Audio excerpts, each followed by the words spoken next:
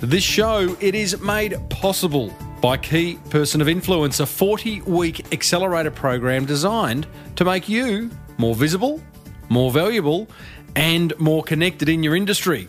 Who doesn't want a bit of that? You can grab a free hard copy, and it's a ripper, of their New York Times bestseller over at keypersonofinfluence.com/Timbo. And Web Central, creators of beautifully effective websites and online marketing packages for small businesses. And you can grab an exclusive listener deal of theirs, covering social media, websites, domain names, all sorts of good online marketing stuff, over at webcentral.com.au/ you guessed it, Timbo.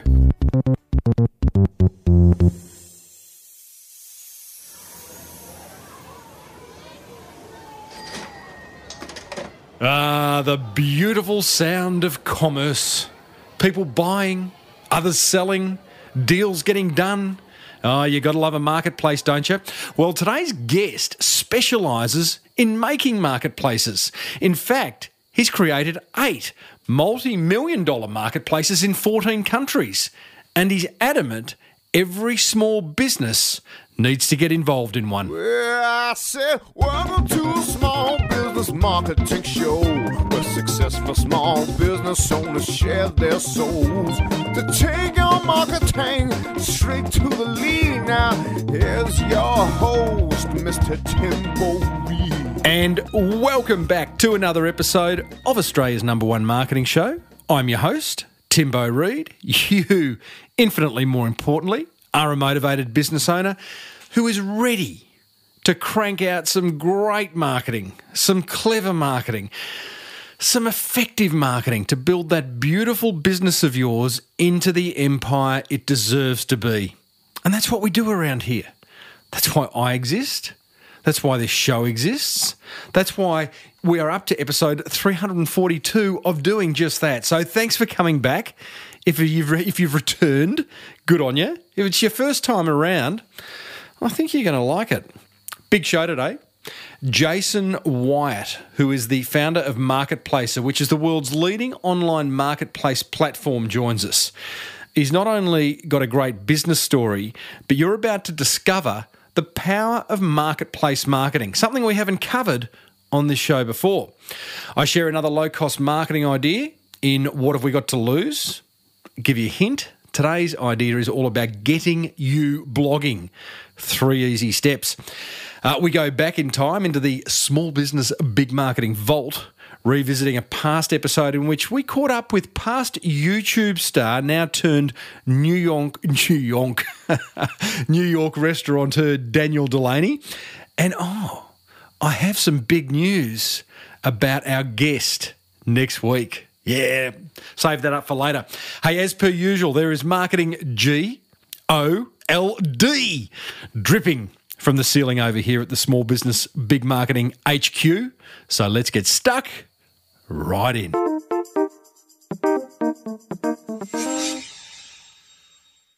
Coming up, we talked to Jason Wyatt from Marketplacer, but I just wanted to give you an update on my Philippines trip. Came back, 2 days ago? It was a ripper. Gee, it was good. If you've been listening for a while now, you know that I take groups of listeners over to the Philippines to explore all the outsourcing options available to business owners. It's called the Create Freedom Through Outsourcing Tour.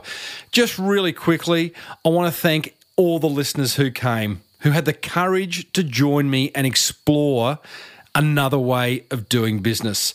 Veronica, Kurt, Aaron, Ashley, George, Darren, Graham, Evan, and Steve, thank you guys. Because, we got out of our comfort zones, right? We saw things that are going to change the way we do business going forward. So well done to you. Big thank you to David and Alison Warren from Cornerstone Business Solutions for making the tour possible. I am going to do another one probably in the first 4 months of next year, 2017. If you want to find out about it, keep listening or register, get on my database over at smallbusinessbigmarketing.com. And finally, a big thank you to the 90 Filipino people who came along to an event I spoke at on Friday night. The event was 100% laser focused on showing them how they can play a bigger game in their business and their personal lives. And I thoroughly enjoyed sharing that content with them. I thoroughly enjoyed the feedback I got from them, and they made a difference to my life by being there, and I did the same to theirs, according to them, and it was an absolute pleasure to be able to do it. Hey, if you want to talk about how outsourcing can change your life, can create more freedom in your business and your life, then join the Small Business Big Marketing Club. We're always talking about that inside the club, along with many other marketing topics, and you can do that over at smallbusinessbigmarketing.com.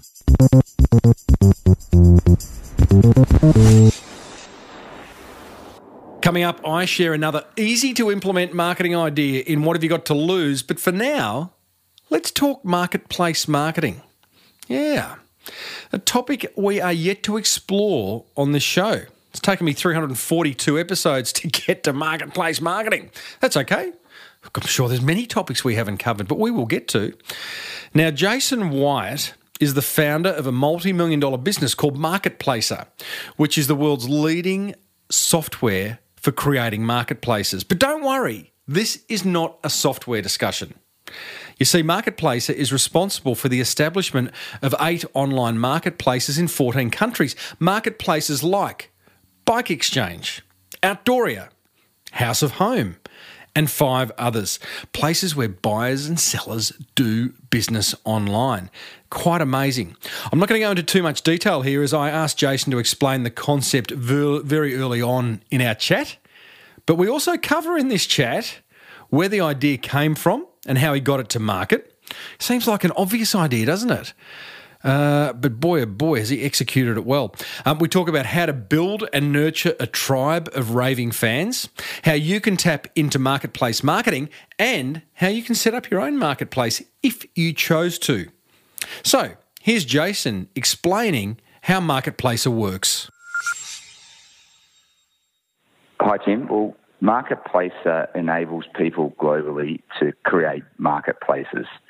So if you wanted to create the next Airbnb, you would partner with us from a technology and a process and systems perspective, and we can enable you to do that.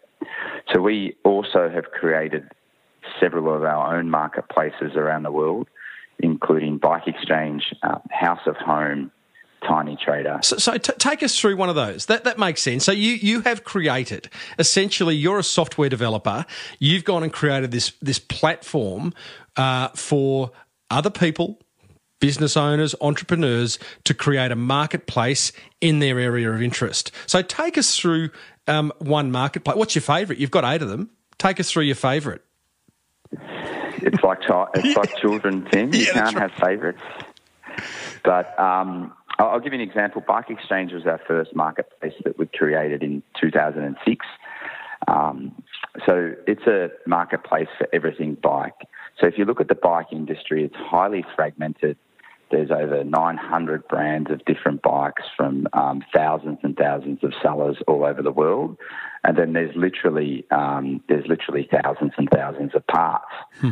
So what we've said as a customer, customers are demanding ease and choice in their purchasing behaviours. So what we do is we pull all the sellers around the world who are selling bikes and bike parts and events and holidays, and we pull them together in a single customer experience. Mm-hmm. No different to Airbnb is doing for short-term rentals. We're doing that exactly the same for the bike world.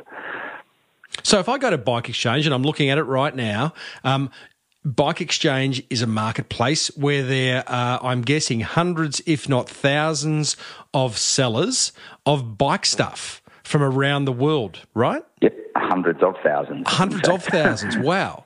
All in one place. Exactly. And then what we do is we provide amazing content and useful content for consumers. Now you're talking. If you're going to buy a kid's balance bike for Christmas, if you're going to buy your first road bike, what should you look out for? We provide a useful community where people can access information around and review sellers, so you can purchase and look for bikes with confidence. Jace, you are talking my language. You had me at the word useful. I've written a book called The Boomerang Effect. At the base of the boomerang effect is a concept called being helpful marketing. And that's what you guys are doing, right? You are basically saying we create this useful content so that what's that about? Developing trust so that people go, wow, Bike Exchange is the place where I can get not only information about cycling, I can get product as well. Yeah, that's right. And if you think about a marketplace, it's really a membership economy. And you start out as a consumer, you start out as a free member. But then the most important thing behind a community-led marketing today, is to create a sense of belonging and actually provide the customers with the needs that they're looking for. So it's no different to needs-based selling. What you need to do is understand the benefits that your community, in this case, would like to benefit from a marketplace. And there's really great examples of marketplaces at the moment. You know, the largest taxi business in the world doesn't own a taxi. It's a marketplace, obviously being Uber. The largest cinema house in the world doesn't own any cinemas anymore. And it's a membership economy. It's Netflix. A marketplace, obviously being Netflix. So the membership economy is basically, in my opinion, the transcript to the subscription economy that's been around for a long time. But it's really about creating a community of, and we always talk about a tribe. Mm-hmm. So if you look at bike riders, they're very tribal by nature. And if you go onto Bike Exchange, it gives you exactly what you expect. It doesn't talk about motorbikes. It doesn't talk about cars. It actually gives you everything bike and everything you'd need, and to satisfy your need around everything bike. It gives you all the brands, all the stores, all the sellers, all the information, all in one place. Your aim as the owner of Bike Exchange, as the creator of this massive cycling marketplace, is to just be, if you're a cyclist, then it's a one-stop shop, right? And you're building this tribe. I've got this great quote from the Marketplace website, which talks about tribe. You say, and I quote, "When you make people feel that they belong to a tribe and you harness passion, it is an immensely powerful thing. Marketplace is here to help you create your community and bring your tribe together." Jace, tribe is a great word. I love it as a marketing term, often overused. What is the secret sauce to creating a tribe, a truly genuine tribe?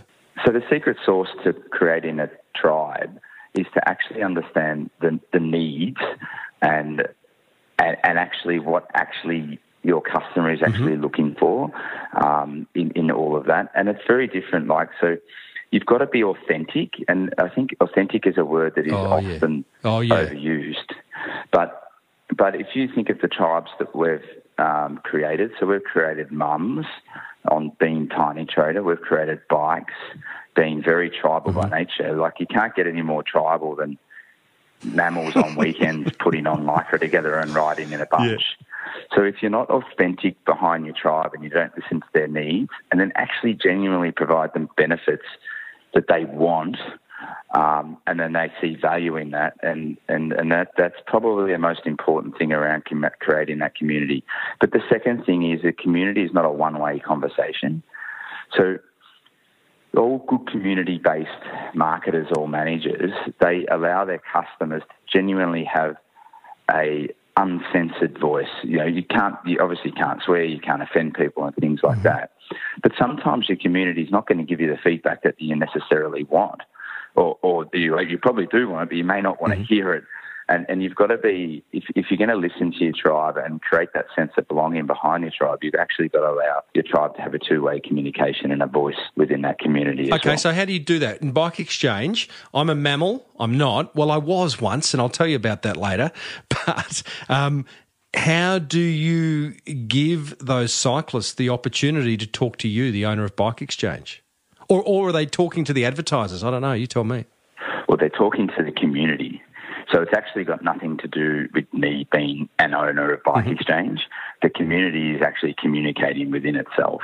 they feel like that they are genuinely contributing to that community, so that they can write product reviews, they can write reviews on all the products purchases, on all the articles and content. They can actually write useful, they can provide feedback. Hey, why don't you include this in the next one, or why don't you add this information to it? On the sellers themselves, they get to rate the sellers, so that they actually, if you have a good experience in the modern world, you'll, 9 times out of 10, you'll actually reward the seller for good behaviour. But if you have a bad experience as well, is that you've got a voice within that community, so that and what that means is both from a seller community perspective and a consumer community perspective, it's an open, transparent book where people can buy with confidence, with expectation of the outcome. Do you think, you talked about feedback earlier. I'll let you into a little secret. It's only you and I on the call. I was looking for a karaoke machine last night. And I was looking at all the feedback, going through Amazon, looking at the feedback. And I haven't looked at feedback, and it actually wasn't even feedback. It was, like buyer reviews. Gee, they're powerful. I mean, they completely influenced which machine I ended up going with. Yeah, the problem you're going to have with that, though, it's not going to make your voice any better, Tim. It's incredibly... Like, how often do you buy... A karaoke machine? How often do you buy a karaoke machine? So... And then do you have the time to actually go and read every sort of really non-authentic review out there and then make a judgment call? Or do you listen to consumers who have purchased it, who have experienced it, and say, you know what, on the mass, the critical mass of the community is selecting this one, and that's authentic and I believe it and I trust it, and I can trust the review behind it. There's no question. Yeah, really powerful. So, okay, so build a tribe, listen to their needs, provide benefits, massive value, and you're away. Sounds pretty easy, really, doesn't it? Why aren't more doing it? Yeah, well, marketplaces are complicated businesses, and the reality is there's lots of lessons and mistakes we've made across the journey, and there's lots of lessons and mistakes that lots of marketplaces have made across the journey, and they're big ideas. So it's not like, I want to create an e-commerce business, I'm going to order some stuff, I'm going to warehouse, I'm going to ship it out, and I'm going to just market it. What it is it's actually a really big business. You've got to onboard sellers, you've got to have sophisticated inventory systems, you've got to have sophisticated marketplace marketing, you've got to deal with SEO, you've got to have a strategy around your legals and your payment gateways. So why I think there's lots of barriers in creating a marketplace, because they're pretty costly to start. They're not the most affordable business to start. But then there's not that many solutions that you can just plug into to create a marketplace overnight.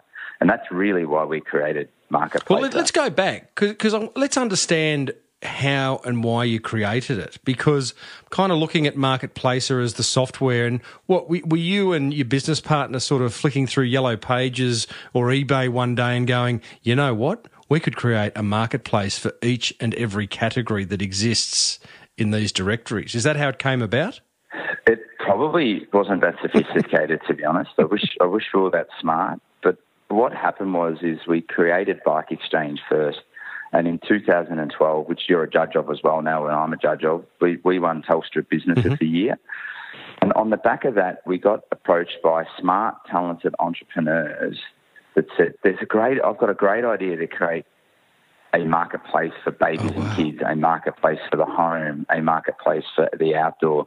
So there was a genuine need in the market where people were literally approaching us to say, will you partner and help us do this, because you've made so many mistakes. You've built the technology. What we need to go now is go and actually attract the market, create a community, and really market and provide great customer service around that. So that's really how Marketplacer was born, and we went through a process of really deep Bike Exchange and scaling the technology so that it can apply to any product anywhere in the world, any service anywhere in the world, any digital product or digital download product anywhere in the world. So, Jason, when you had Bike Exchange, you won the Telstra Business of the Year. At that point in time, are you just rearing up to build Bike Exchange out into the best bike marketplace in the world? Or did you actually have in the back of your mind, gee, we could build this out to be all of a sudden a template for any type of product or And service? we absolutely pivoted after we won Telstra Business of the Year. Can you remember the moment where you've looked? What's your partner's name? Sam Salter. Can you remember the moment where you've looked Sam in the eye and gone, mate, I think this is going to be rather large?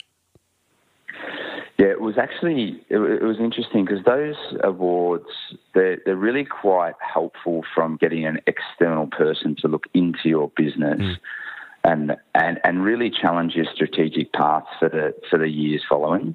And we used that process as a driver for that, and we knew we knew as going through that strategic planning process that if we genuinely wanted to scale, that we probably had to scale out of the bike industry and out of the bike tribe.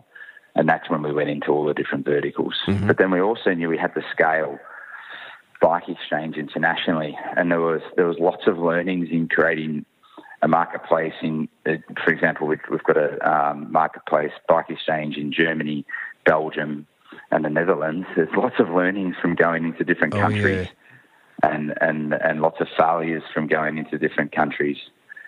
In creating and setting up businesses, it's just culturally different. It's corporately different. So when you pivot, where you've been putting all your energy into a business, in this case, Bike Exchange, you pivoted and have all of a sudden become a completely different business in one sense because you're no longer just the bike guys. Did Bike Exchange suffer? No, we've what we were able to do is really empower our talented people that we had at that point in time. So we always thought we had a good culture. We always thought we had smart people in our business. But what we did is we gave them a framework where they could just really run with it and be empowered, created really robust processes and systems, reporting metrics, and really focused on strategic decisions. So I've got an internal saying is one strategic decision is worth 100 operational ones. So if you've got the right people in the business and you trust them and you empower them, what we did at least is to not make the operational decisions but truly focus on the strategic decisions of the business. Can you give me an example of where one strategic decision was infinitely better than 100 operational ones? Yeah, absolutely. So the prime example is to actually focus on, at the moment, I'll give you the perfect example, is that what we're doing at a marketplace level is we're trying to determine how we can actually, we can scale globally, but not, and actually pick the right deals.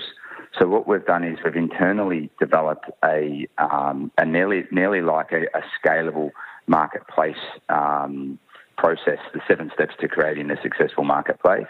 If you will, it's like 7-minute abs for marketplaces, Tim. But and what that has enabled us to do, instead of actually going through on a piece-by-piece basis, every different client with a different methodology and a different thinking, is what we've done is we've been able to train our people up on the processes and the systems, and it's enabled us to scale that right through. So the strategic decision being, just articulate that for us. Well, the strategic decision is to actually have a strategy around how to scale your business, right, and really develop the methodology, but not actually be engaged in every single meeting as leaders of the organisation. So it's setting up the template for success. Gotcha. I'm amazed, Jason. I have to call you on it, mate, but you haven't heard of Michael Gerber, is that correct? No. My guest 2 weeks ago was Michael Gerber, who wrote the book The E-Myth, which, as I was saying to you prior to recording, he's this guy who's about taking you from having a job of one to a company or an enterprise of 1,000. And it's really interesting. You're applying it. It's all about scalability, and you're applying it without that knowledge. So well done to you. Because he sold 5 million copies of the book, by the way. Oh, there you go. I could probably sell 2. But yeah, that's right. So, what's interesting around when you focus on scale, so there's another sort of line that we use internally is what are you busy doing, and how are you actually game-changing the business in some activities to what you do today? Because what you find is your people and even yourself is you can spend a lot of time being busy, but what are the 3 things that you're working on that are actually going to impact and drive, and we use the term minimal effort, maximum return. And they're basically the things that how we roll out our strategic thinking and how we roll out our time management throughout our organisation. Mm-hmm.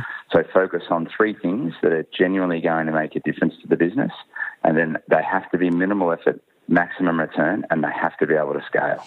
Can I love it? Makes sense. Absolutely love it. A lot of business owners are listening going, like, I know, Jace. I friggin' know, mate. How do I'm flat out. I haven't got time to pick three things and focus on the game-changing stuff. I've got a business to run. Yeah, so, and that's just, it's a commitment you actually have to make to yourself. So this stuff takes discipline. It's not easy because what you'll find that you're firefighting a lot of the time, but can somebody else actually be empowered to make that decision and roll it out for you? And what we found when we empowered our people and we enabled them to make quality decisions and we helped them in that journey, is that they actually became more engaged in their roles. They became stronger team members. They contributed to the culture at a higher level, and they actually had a much higher job satisfaction than hey, Jason, what do you think of this? So it's the old sort of philosophy as well. Come to me with solutions, not problems. And the team loved it. It enabled us to scale, and we're definitely reaping the rewards because of it. So that's about a culture of giving people, and again, another overused term, empowering your people to make those decisions. Don't come to me with a problem. If you are, make sure you got a solution to back it up, that type of stuff, and giving people the confidence to do that, right? Yeah, but it's also as leaders, I think, it's the discipline to actually follow through with it. So if somebody comes to you with a problem, I cancel a meeting and I say, you're not paid to give me problems, you're paid to give me solutions. You're not part of this team to come with problems. Go away, think about it. I don't care if it's wrong, that's completely fine. So you can't have a culture or a team where people can be wrong and they get bashed over their heads. But what you can be upset with is if they actually don't think about it and they come to you with an expectation that you're going to solve world peace every time. Do you really cancel the meeting? Definitely. Love it. I've just come back from a business trip to the Philippines only 2 days ago where I took a bunch of listeners on an outsourcing journey, and we ended up at a business that I part own there. And I spent a couple of days after the tour had finished, Jace, just sitting with some of the virtual assistants that we employ and other people over there and talking to them about the work they're doing for business owners back in Australia. And it's incredible what people are handing over. Some of the clients of this business I know, and just knowing what they're handing over, that 12 months ago, they were work that they were holding so close to their chest, only I can do it. No one else can do it. And now they're outsourcing it to someone in the Philippines. And it's all about creating freedom, right? Yeah, and definitely. And not focusing your business on borders. So the truth is we completely live in a borderless world, and we need, in a modern business with modern principles, we need to behave in that way. So just because they're located in the Philippines doesn't mean they're not highly engaged, a good culture fit, and it can actually help you scale your business. Oh, yeah. And we're seeing that at a rapid rate. We're seeing our international orders on our marketplaces go through the roof. So the borderless world is enabling Australian businesses to sell internationally, and the reality is international business has been selling into Australia for a long time. Correct. So if you're a small business, through enabling technology, and we spoke about it the other day, is actually leveraging the power of international marketplaces to market in different channels in different areas around the world, can be incredibly satisfying and show a great return for small businesses in Australia. Take your example, if you're a pet business, a small pet business, and you wanted to sell to America, well, there's a pretty clear path for how you can actually get and market into the American market for those types of businesses today. And it's tap into your marketplaces, tap into your big channels like Google and Facebook, and maybe leverage a local third-party logistics warehouse in America, and away you go.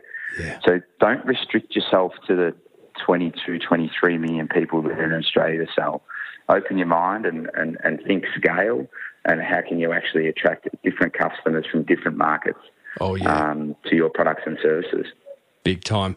Hey, listeners, I am talking to Jason Wyatt, the founder of marketplacer.com.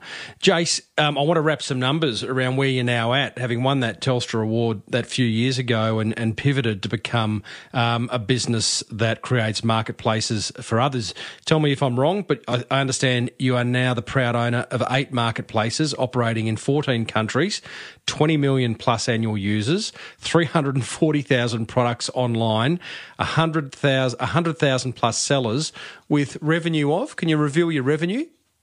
We don't reveal our revenue. Just there roundabouts, mate. Nice try. Can you get it to the nearest dollar? That's all. Well, what I can say is I'll give you an example of one of our marketplaces in Australia, and every single month we deliver between $40 and $50 million worth of leads into Australian bike retailers. $40 to $50 million worth of leads into Australia. Okay, so when you say leads, what do you mean? Because someone requesting more information from one of the advertisers on Bike Exchange? Yeah, so this is the classic example of modern marketing. Mm-hmm. So everyone's really focused on omni-channel, and I'm confused about what omni-channel is. I don't think our customers know what omni-channel is. So what I mean by that is customers actually just want to buy stuff. Mm.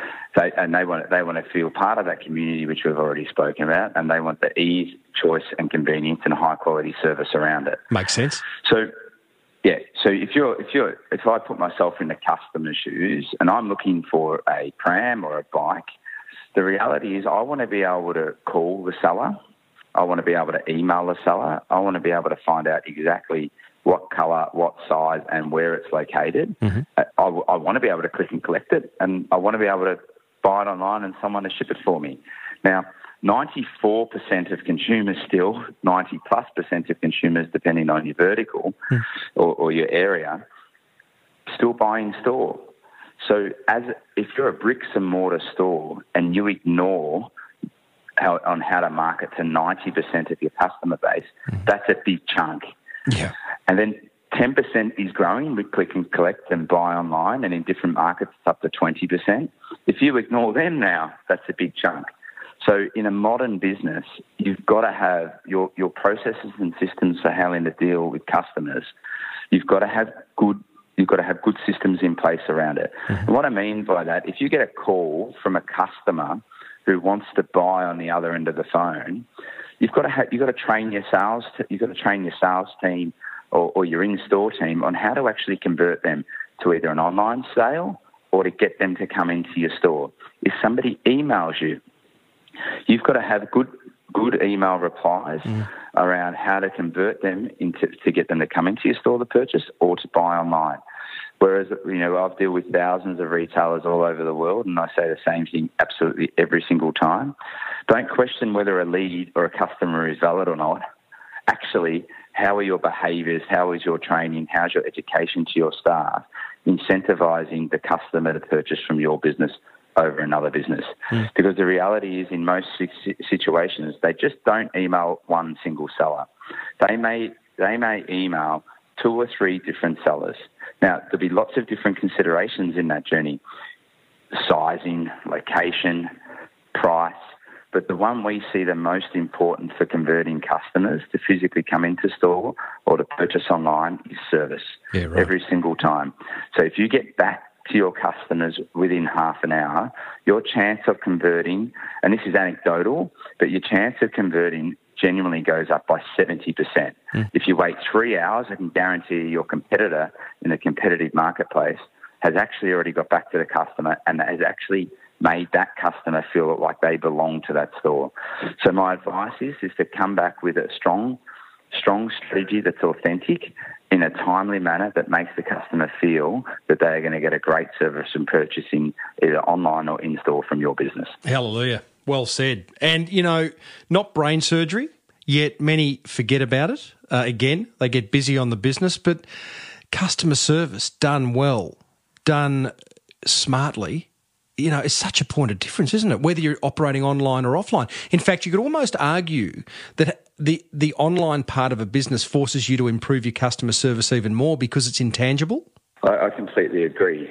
And well, it's now visible, isn't it? Because you've got a community where people can rate you and they can have their say in it. If you've got poor customer service, you're going to really struggle. But on the other flip side of it, if you have great customer service, your community and your customers will reward you through sales. Yeah, and word of mouth and talk about you. You know, absolutely, it's unbelievable, isn't it? Let's just finish off by talking about marketplace marketing. So, because there's two sides to this, there's a whole lot of business owners listening to this who have never considered the idea of marketplace marketing, and then some of them might even be thinking, I might start a marketplace. So, just to touch on, I think we're pretty clear on why we should now activate marketplace marketing as a channel. How do we go about that, Jace? Well, what you'll find is that in most instances, there will be a tribal marketplace in your industry. So it's easy to keep talking about ours, but if you're a baby store, there's Tiny Trader. Mm-hmm. If you're an outdoor leisure seller, there's Outdooria. So the first step is I would find the most authentic tribe and tribal-based marketing, a marketplace in your area. Mm-hmm. And then it's not only what you need to do is actually the key to being successful on a marketplace is to put the effort in up front. So make sure you put all of your inventory on. So all of your sizes, all of your colours, because it's pretty hard for a customer to find what you've got for sale if you actually don't advertise it in this modern world. And I know it sounds incredibly basic, but the number one rule we say, if you've got it for sale, tell people first. And your marketplace in your industry will definitely help you on that journey and will help you onboard in an authentic layout. The next thing is actually sell your story. So why should they purchase from you? Have you got amazing content and descriptions of the product and the service that you're going to provide if somebody purchases it from you? Again, it sounds unbelievably basic, but that little bit of effort around putting high-quality images, put in some in-situ images, put in some lifestyle images, actually describing to the customer why physically purchase from me. These are the benefits you're going to get from purchasing from me versus somewhere else. For example, if I was going to buy a bike, tell me why I'd come into your store. Is it because you've got all the sizes? You can get a proper bike fit. I'm going to give you a free service after the first 4 weeks. We've got the best bike fitters, but there's got to be more tangible reasons in this modern competitive world why people are going to buy from you versus another seller. So that would be my key advice. You find the niche or the marketplace. Go deep within that, put the time, energy and the effort into creating quality content into that marketplace, but then also make sure that you tell your customers why buy from me. Hallelujah. You know, that's backed up by a past guest I had on about a year ago, a lady who's the second biggest seller of craft items on Etsy. She's doing $80,000 a month, and number one tip, and this is backed up, by the way, from people you and I know, the girls at Spell and the Gypsy Collective, create a story, create emotional engagement by spending a little time or money on your photography, having consistency, great copywriting, storytelling, and not just kind of a rational bunch of points that kind of doesn't set you apart. So I reckon that's great advice, mate, those 3 steps to marketplace marketing. Before we leave that, is it? Do you expect as the seller to pay to be part of a marketplace or only when you sell something on that marketplace? It's exactly the same as the community information I was talking about earlier. So if we as marketplaces, we charge a membership fee and we have different layers of service that we provide to our sellers, and there's different levels of commission. So, well, the one thing I've experienced is if you don't pay for something in life, you don't value it. Mm-hmm.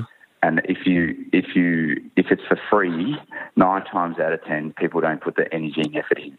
So we definitely charge a small membership fee per month where we know our sellers can get an amazing return on investment and actually put the time, energy and effort required to actually game change their business. Yeah, great. Totally agree with that.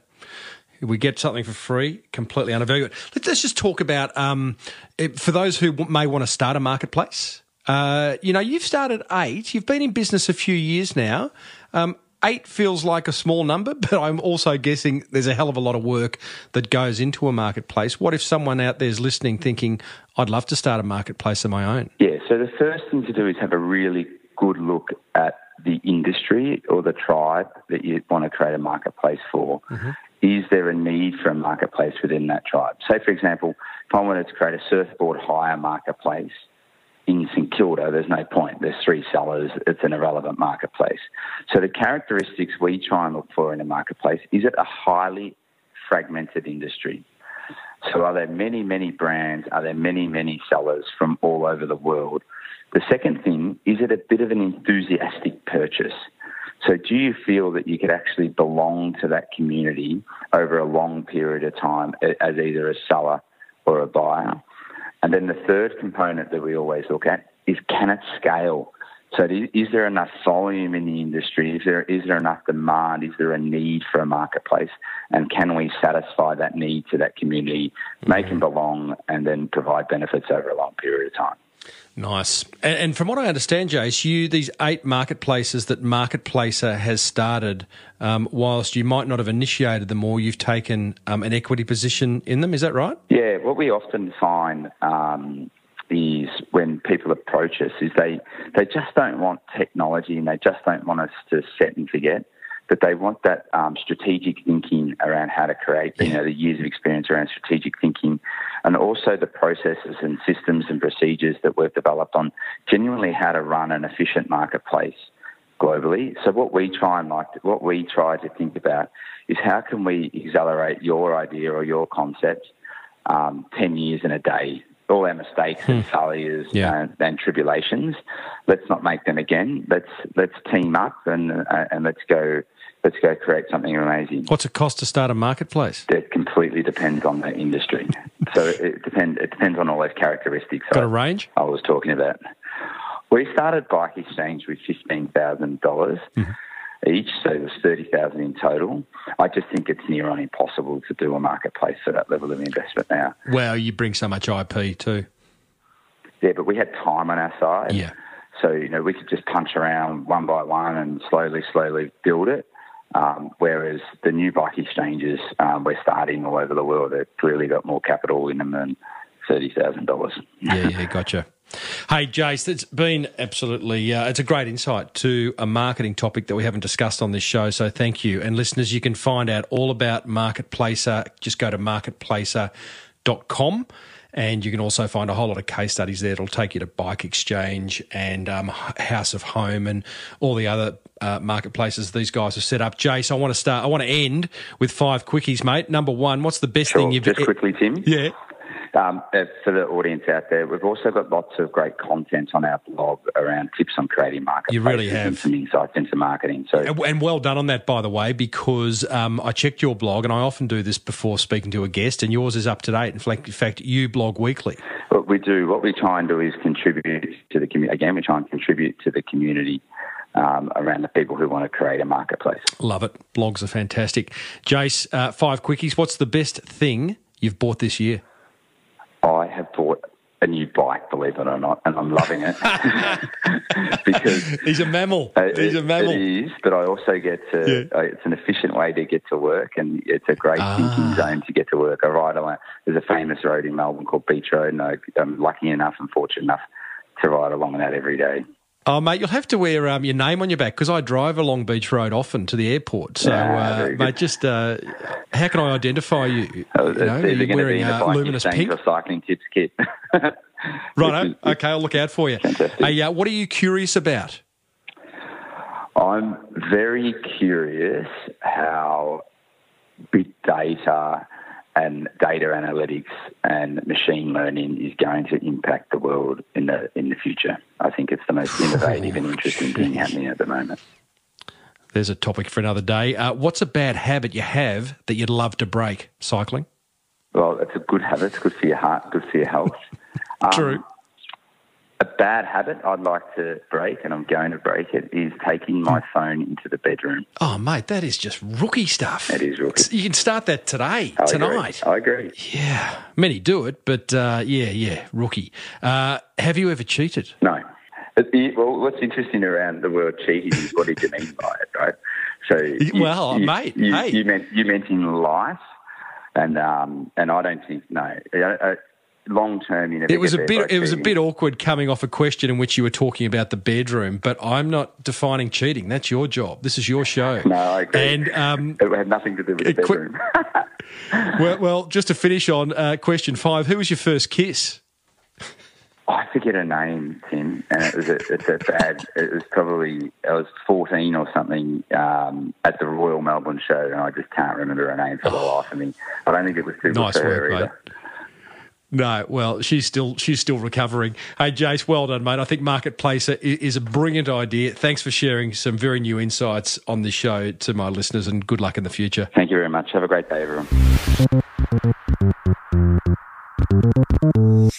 Well, there you go, team. Jason Wyatt, marketplacer.com. Go and check it out.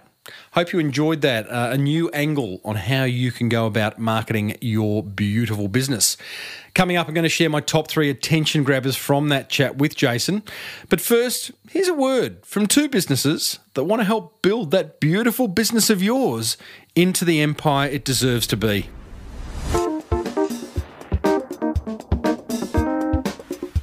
Support for this show comes from Web Central, who are pretty damn good at helping small business owners like Massimo, original Italian pizza maker. Get more customers. Massimo, original Italian pizza maker. Owns Pizzeria on the road and not only loves simple Italian pizza toppings, but he also loves how Web Central have been absolutely nailing his Facebook advertising. I asked Massimo what difference they've made to his business. Social media is unbelievable. So when I start to advertise my company through internet, at that time I was working with 1 wood fire oven only. Now I go 4 with the possibility to rent the 5th one.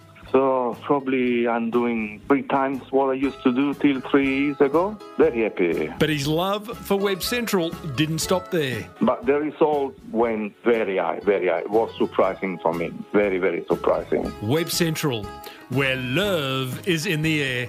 Find out how they can get you more customers by managing your social media over at webcentral.com.au/Timbo.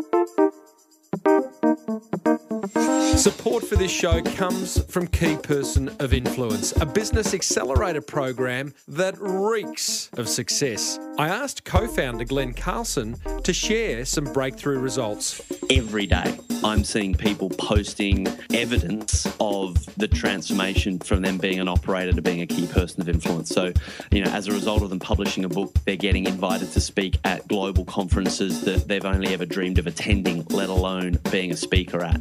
Or, an organisation decides to buy 3,000 of their new product, which they've just created, that they would never have been able to take 3,000 orders if they were just a single operator.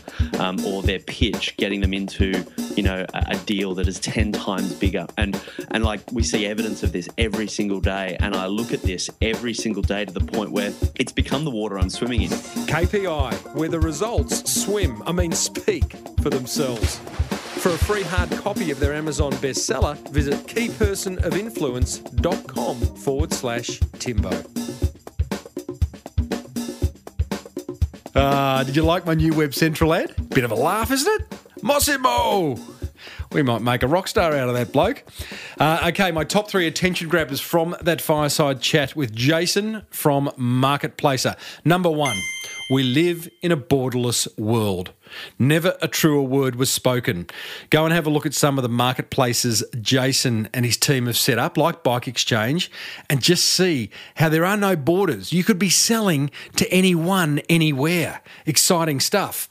Attention grabber number 2, 1 strategic decision is worth 100 operational decisions. I like that. Us business owners, me included, we've got to think more strategically. We've got to think about what are those big decisions that are going to move us forward.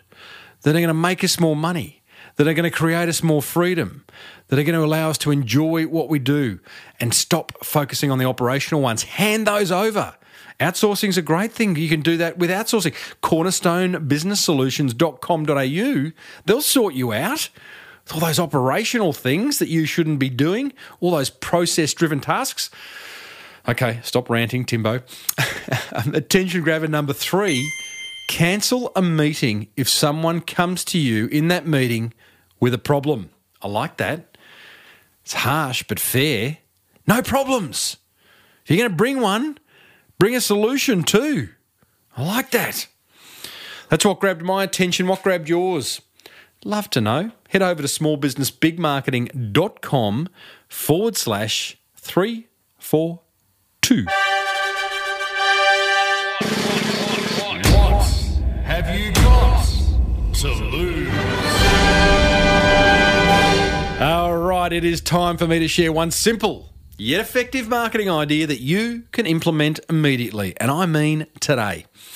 An idea that's not going to cost you a fortune and that might just generate you more awareness, more inquiry, and ultimately more sales. A bit of ka-ching, ka-ching. I love that. Today's idea is to create a niche-focused blogging strategy. Now, you can't blog just for the sake of blogging or because someone told you that that's what you're supposed to do. I've got to tell you, nothing annoys me more than seeing a business owner's blog where they simply share the awards they've won or some half-funny details about a new employee. Oh, sorry, I'm back with you. Well, it's actually not true. Stepping on a piece of Lego annoys me a little bit more, but I digress. Back to blogging. You have to have an intentional strategy in place in order for blogging to help your business in any way. So consider implementing a niche-focused blog strategy. It works like this. Instead of writing boring old blog posts about your company or generic posts that look like every other blog from every other business in your industry, do something different. Think bigger. Create a niche-specific blog that a very focused group of people will come to see and read and use as a resource to improve their lives. Here's my 3 simple steps to doing exactly that. Number 1, familiarise yourself with other niche blogs. You might already be reading one, don't even know it. Analyse their headlines, their design layouts, their writing styles, their calls to action. Maybe there's one you already follow, or you can check out mine over at smallbusinessbigmarketing.com. I blog every week. Step 2, think about the people you're trying to reach. Who are they? What do they need help with? What keeps them up at night? What excites them? Use this information to come up with a new focus for your blog. I call it an editorial mission, and I go into that whole concept of editorial mission in my book, The Boomerang Effect. Try to be uber specific with it. When it comes to blogging, broad topics don't work, team. People want specifics. Decide on your focus and come up with your first 10 post ideas, even if that means just writing the headline for each. You know what I think about headlines and how important they are? Headlines get things read, get things clicked open. Step 3 in your niche blogging strategy, choose a blog theme for your website on another website like Theme Forest or Woo Themes. I'll put links in the show notes. Pick one that looks different from all the other blogs you see on other business sites, and then hire someone to help you install that theme on your website and make sure your design reflects your brand. And then simply get blogging. Don't get bogged down in the technical stuff. You can outsource all that. Get blogging. Write those first 10 posts. And here's the pro tip. Be consistent. Aim for posting 1 article per week. Yeah, and enjoy it. Make it about a 300-word article, nothing onerous. Hey, as always, there'll be links in the show notes to all the resources I mentioned over at smallbusinessbigmarketing.com/342. And if you'd like help with implementing any of the ideas you hear on this show, and in particular this segment, What Have You Got to Lose?, then go ahead and join the Small Business Big Marketing Club, where I will personally support you on your marketing journey. So, what have you got to lose? Okay. I reckon that almost wraps up another episode of the Small Business Big Marketing Show. Don't worry though, there is plenty of marketing gold coming your way in the weeks and months ahead. Next week, I'm excited about this, we catch up with dual Olympic gold medalist Michael Clemmy, who's now having huge success out of the pool with his skincare range. Now, Clemmy was a guest on episode 6 of this show, but boy, oh boy, has he come a long way. Hey, a while back I chatted with ex-YouTube star turned New York barbecue house owner Daniel Delaney. Here he is talking about how he kicked off his YouTube strategy.